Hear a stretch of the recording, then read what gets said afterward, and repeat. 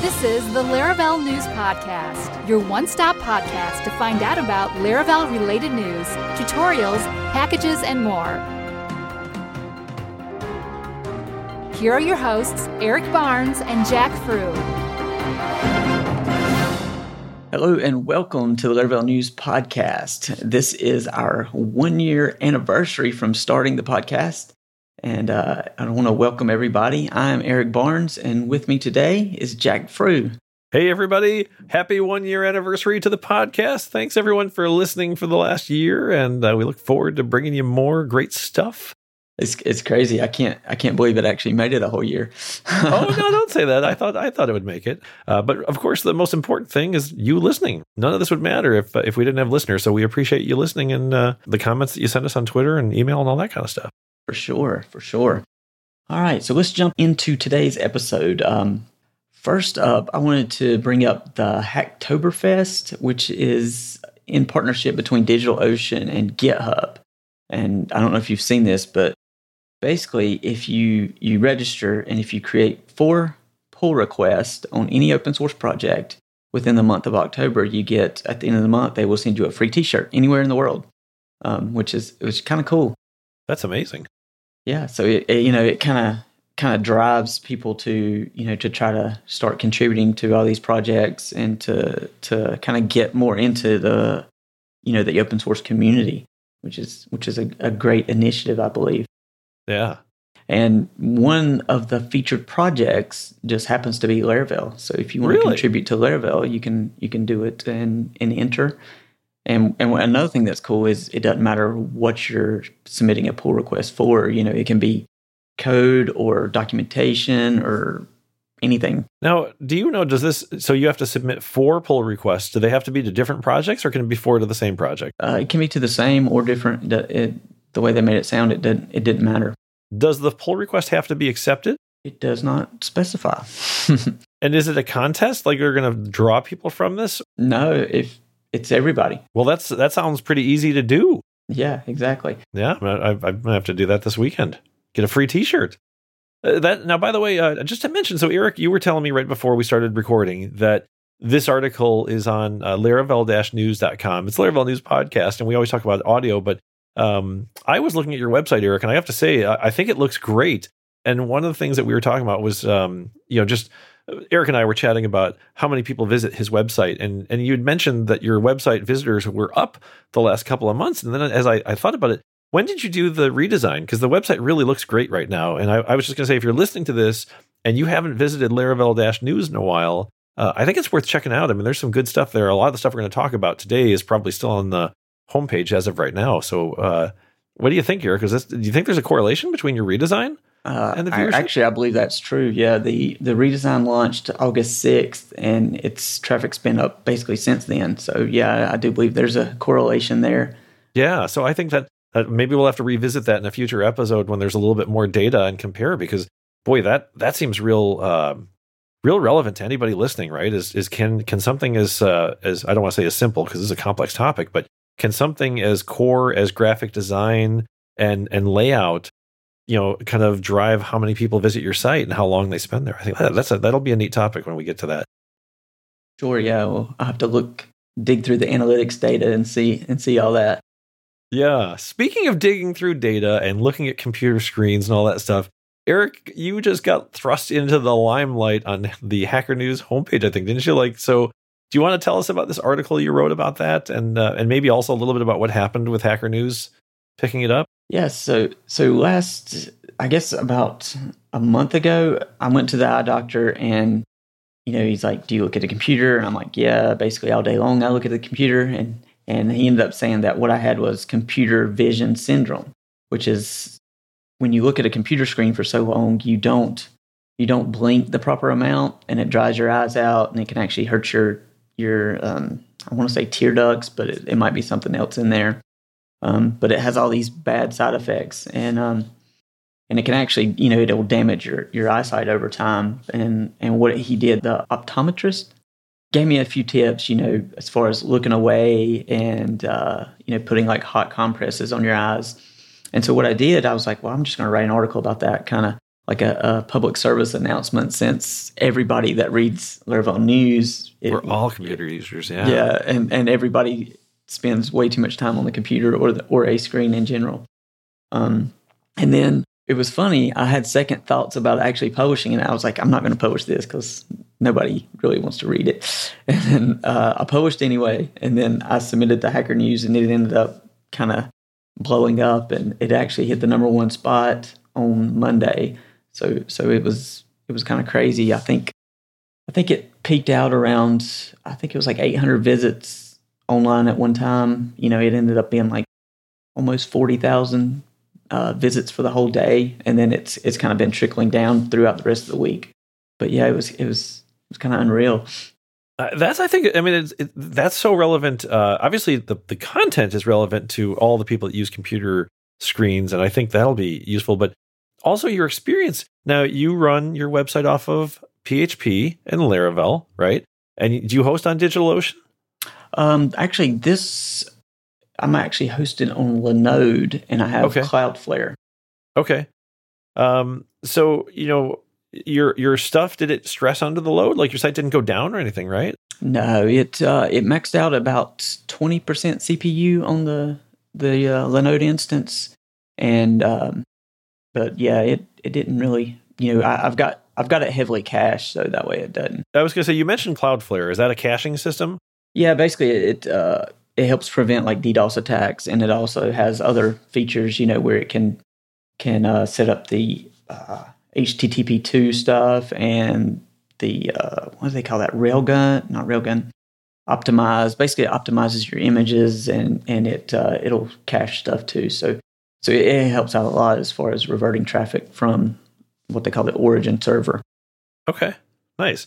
So those two things. And do you mind my asking on the podcast, what would you say, what do you pay for the combination of using Cloudflare and your Linode server on a monthly basis right now? What does that cost you? Linode I'm on the $10 a month box. I'm not even sure what size that is. And then Cloudflare is $20 a month. So I spend a total of $30 for basically the hosting side of it. That's not bad. $30 and you were able to survive a Hacker News surge without having to do anything. That's pretty great. Do you have anything else that you want to add about the vision stuff? So your doctor told you the syndrome, told you that it, you could put warm compresses on your eyes and stuff like that. Did he say anything about, like, how people are talking about this blue light business? Did he say anything about that at all? Like, no, he really didn't. As far as like that app called like Flux, he said that that's mainly for like going to sleep at night. Okay. But he recommended that a method called 20-20-20.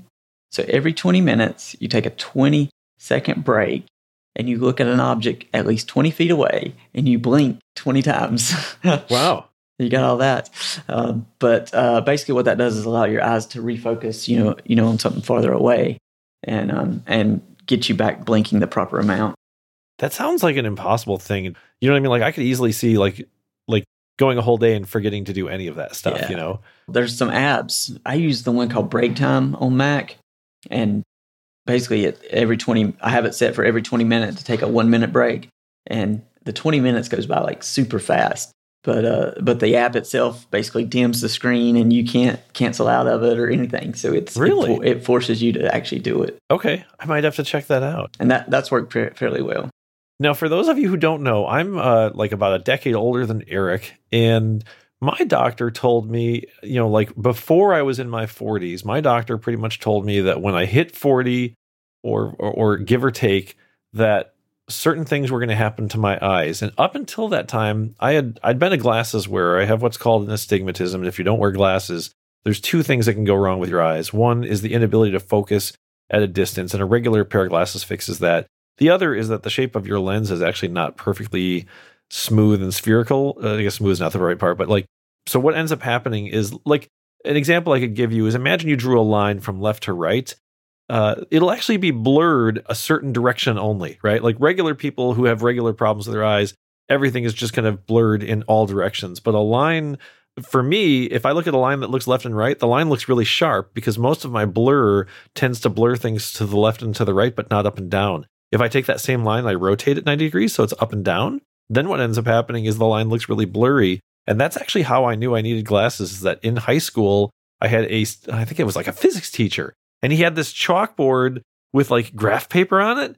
And the graph paper, like parts of the lines were fuzzy, but the ones going side by side weren't. And like as a dumb kid, I was just like, oh, there must be something with that board.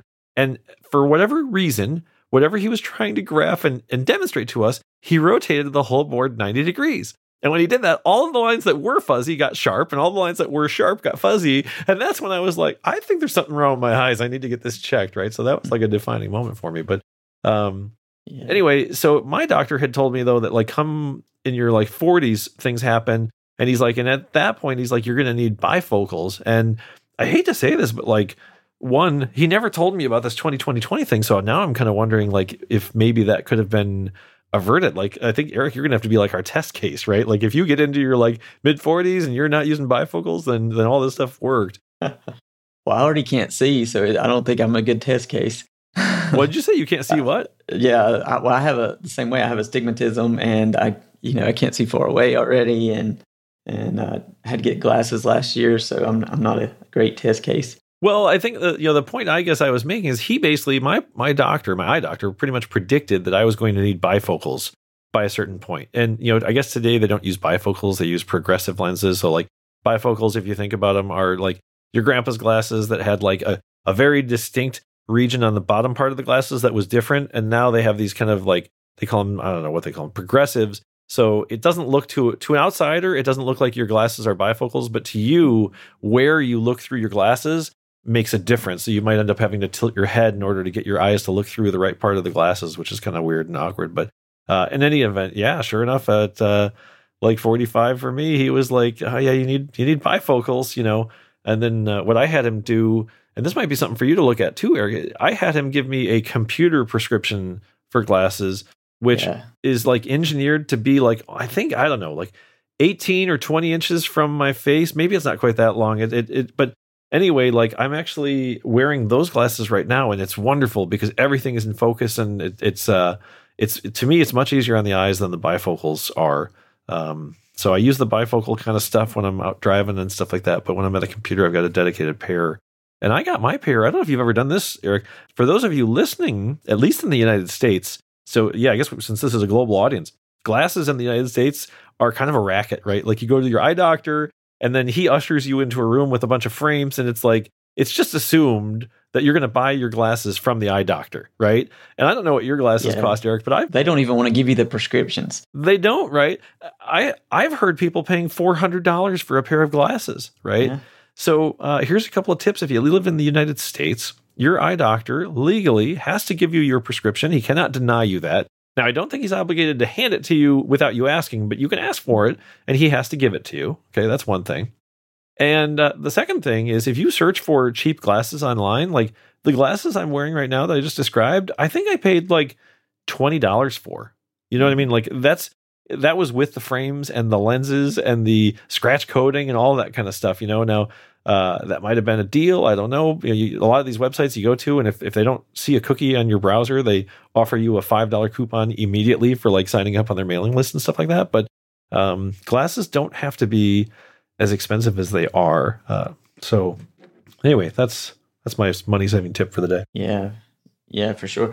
Yeah, I was gonna say I've got the computer glasses. Yeah, I ended up getting two pair. I got the computer glasses, and then I got the normal pair.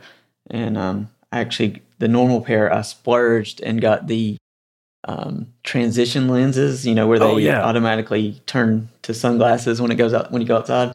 And I love them so far. I think that's the best thing ever. Nice. Do you remember what you paid for all these glasses? No, it was expensive. Okay. Of course it was.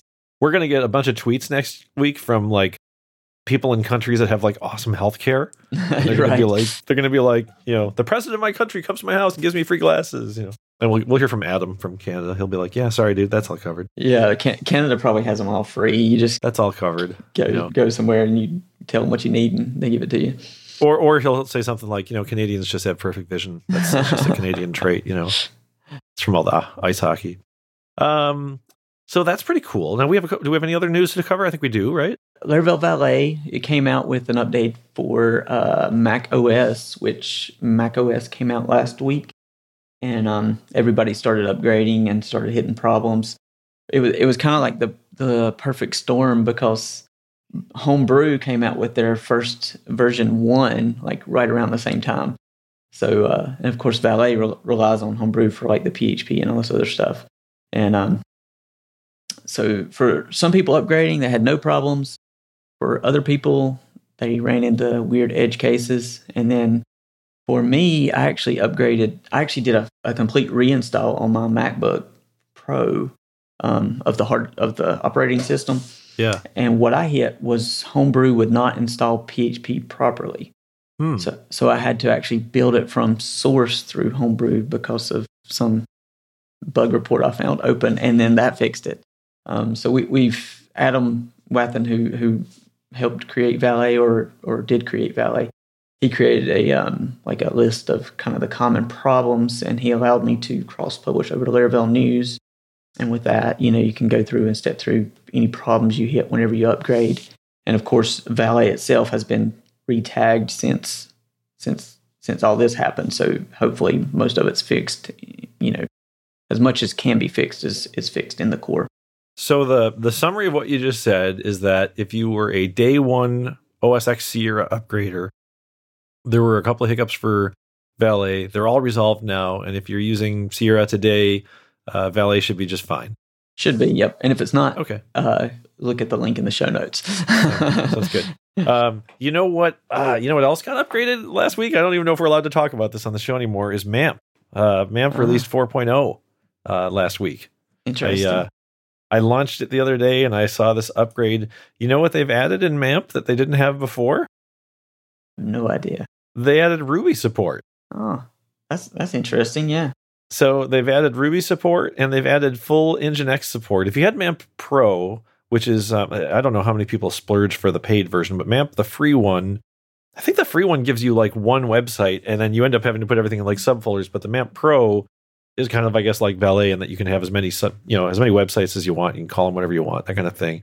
It doesn't have the cool automatic DNS mapping to a folder that Valet has. Right. But anyway, yeah, so they added that. MySQL got an upgrade on that one to, I think, 5.6. And, they now have the ability to upgrade your languages within the MAMP product, whereas before you used to have to go download it and put stuff in a folder and that kind of stuff. So a little bit better. And then the other thing I did is I hate to say this, I trashed Homestead. I got rid of Homestead. Disappointed in you.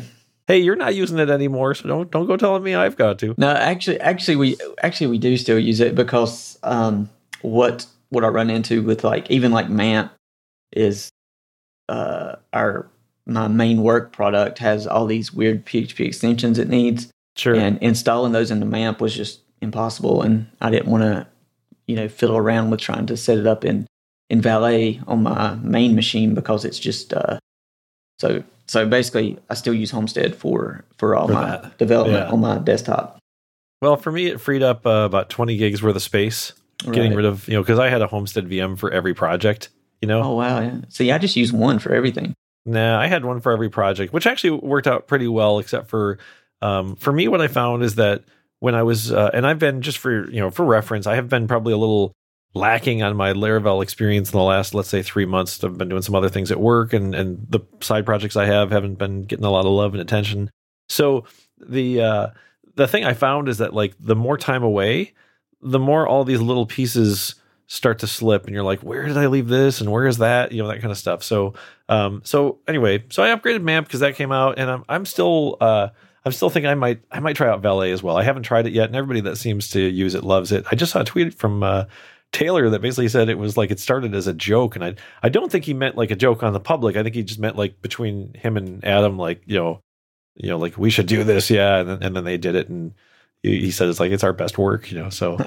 Yeah, I love Valet. I mean, especially I have it on my laptop as my only local server and just having it running and automatically, dumping the folder in there and having it automatically set up and ready. I like it. Yeah. And one of the things I thought about is, would it make sense to use Valet for it's web serving, but you still have to install a database server with Valet. Would it make sense to just use the database server from MAMP on that, right? And that way you still have an interface to it. And you could use that. You could use SQL Pro too, or SQLite, and then I think I've installed. I use that MariaDB. Maria is what they said in the documentation, and that sounds like that's the lightest weight one, right? Right, like from a capacity perspective. So so maybe next week I'll do Valet. I'm still holding off for security reasons, but looking at the documentation, it looks like they make it pretty easy for you to spin it up and down now, and maybe even to uninstall the daemon. Yeah, it just has the command. Yeah, the Valet start and Valet stop. Yeah, I think I might go that route. I don't know. The thing is, it's so stupid because it shouldn't be a factor. It's the same reason I don't. Do you have VMware on your machine? Like, do you run any Windows stuff in your Mac? No. I try to stay away from Windows. So here's the thing. So first of all, in case you don't know in the audience, I know Windows inside and out. Like, I can look at crash dump files. Like, I'm no stranger to Windows, and I'm very comfortable with it. Some people are like, Windows is no good. I'm not one of those people. I think Windows is great, right? But I have a Mac and I have VMware, and there are certain tools that I need for certain things that can only run under Windows. And like Eric, I avoid those tools, right? I try to find things that are Mac native, to do things right.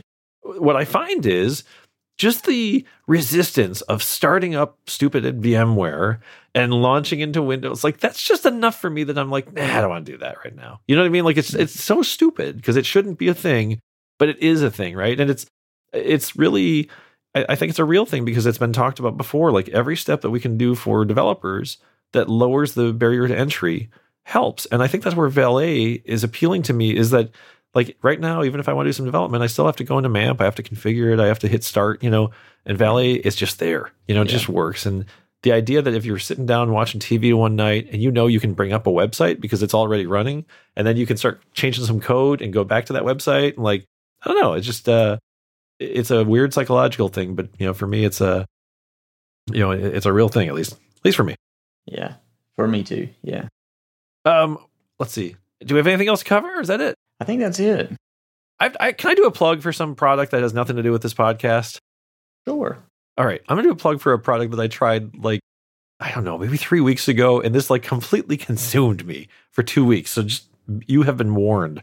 There's a game called Factorio, and Eric, I think I sent you a link to it. I don't know if you looked at it, but it's on Steam now. It's technically an alpha, but the game seems pretty polished. Like, I didn't run into any crashes or bugs or any of that kind of stuff. Like, it was pretty good.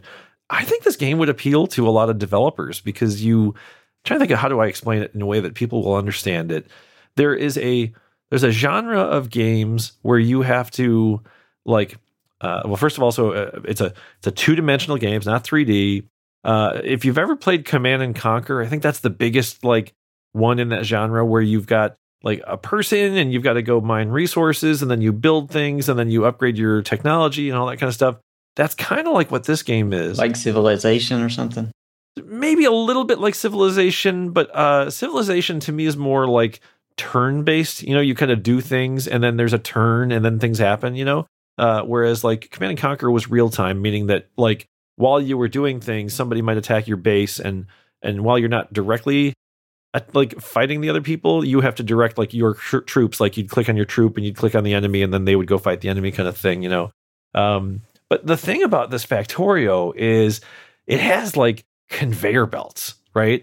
And you can, like, be where the coal is, and you could be, like, mining the coal. And if you lay down a conveyor belt, you can move the coal from, like, the coal area to an area where you would use the coal, right? Whether it's for power generation or coal combined with certain ingredients makes, other things, stuff like that. So what is the goal? What are you you're building, I guess, a factory? You're building a factory, and being that the game is still in alpha, I think the goal is a little bit unclear. Part of the game is what I would call a sandbox, meaning you could kind of just do whatever you want to. The loose goal of the game and the loose storyline is that you've landed on this planet, like, with your ship crash landed onto this planet, and you have to build yourself, like, another rocket ship to get off, right? So the end game, like, when I actually officially won, was once my rocket went off into space. Then it was like, you won. Do you want to keep playing, or are you done, right? But the thing is that because of these conveyor belts, and because, like, you can't have, like, like, if you put one conveyor belt over another, then the items on the conveyor belts merge, right? like it becomes kind of a somewhat of a programming and problem solving game.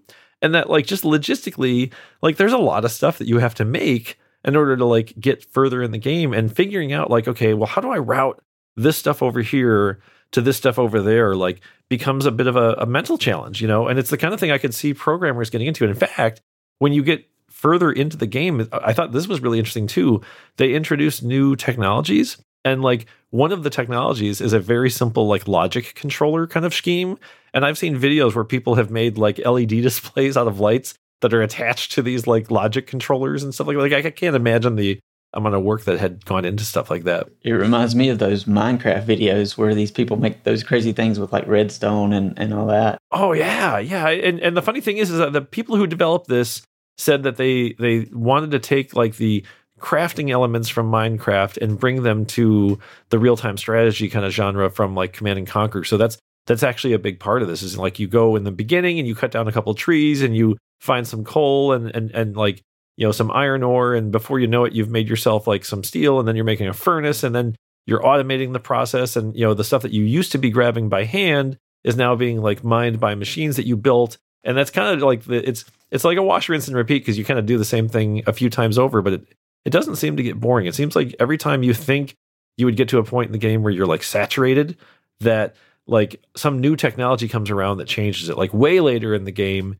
you can build these flying robots, and those flying robots can take like stuff from one place and put it in another, which kind of solves the whole conveyor belt problem I just talked about earlier in the game, like where you can't get things around and stuff like that. So as you're building more complicated things that require more ingredients, those robots are like a huge time saver and huge part of the game. So anyway, game's called Factorio. It's on Steam. I think it's $20. I don't even want to tell you how many hours I put into this because it's embarrassing. But let me tell you that $20 is a very, very cheap per hour price compared to what you'll get out of it, I think. And there's a free demo. So that's my non-related Laravel plug that might be interesting for game developers, or just developers in general, I guess. Well, I only play games on iOS, and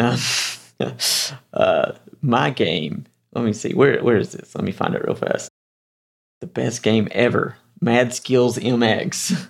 Except for the ads. Bike one? Yeah, motorcycles. I love motorcycles, so I play all the motorcycle games. That's right. Didn't you say before you used to drive a motorcycle? Like you used to have a motorcycle, right? Yeah, I used to. Actually, I raced motocross for probably 15 years of my life, and then worked at a dealership for 10 years, somewhere in there. And then did you get into an accident? Did you break your arm or something? Is that what happened? Yeah. Well, that was unrelated, but yeah. I've been hurt a lot racing motorcycles, and then I ended up getting hurt the worst ever on a theater stage, where they have like the orchestra pit. Yeah. Actually, we came in the back and it was dark, and I ended up looking for a light switch. And when I went walking to find the light switch, I fell off and landed weird on my arm and broke the radial head. I broke it in half, and just have had a lot of problems out of that. Wow,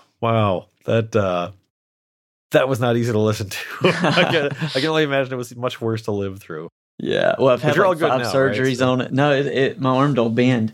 It's stuck. So wow, fun times. Yeah. Well, I think that wraps up our news this week. Leave on a high note, right? Leave on a kind of like George Costanza in Seinfeld, right? Like you one good thing, like that's it. I'm walking out. So, all right. Well, Eric, good chatting with you again. Thanks, everybody, for listening. Thanks for celebrating our first year with us, and we look forward to many things to come. Yep. Have a great week, everybody. This concludes this episode of the Laravel News Podcast. If you like the show, please rate it 5 stars on iTunes. If you have feedback for the podcast, please email us at podcast@laravel-news.com. Thanks for listening.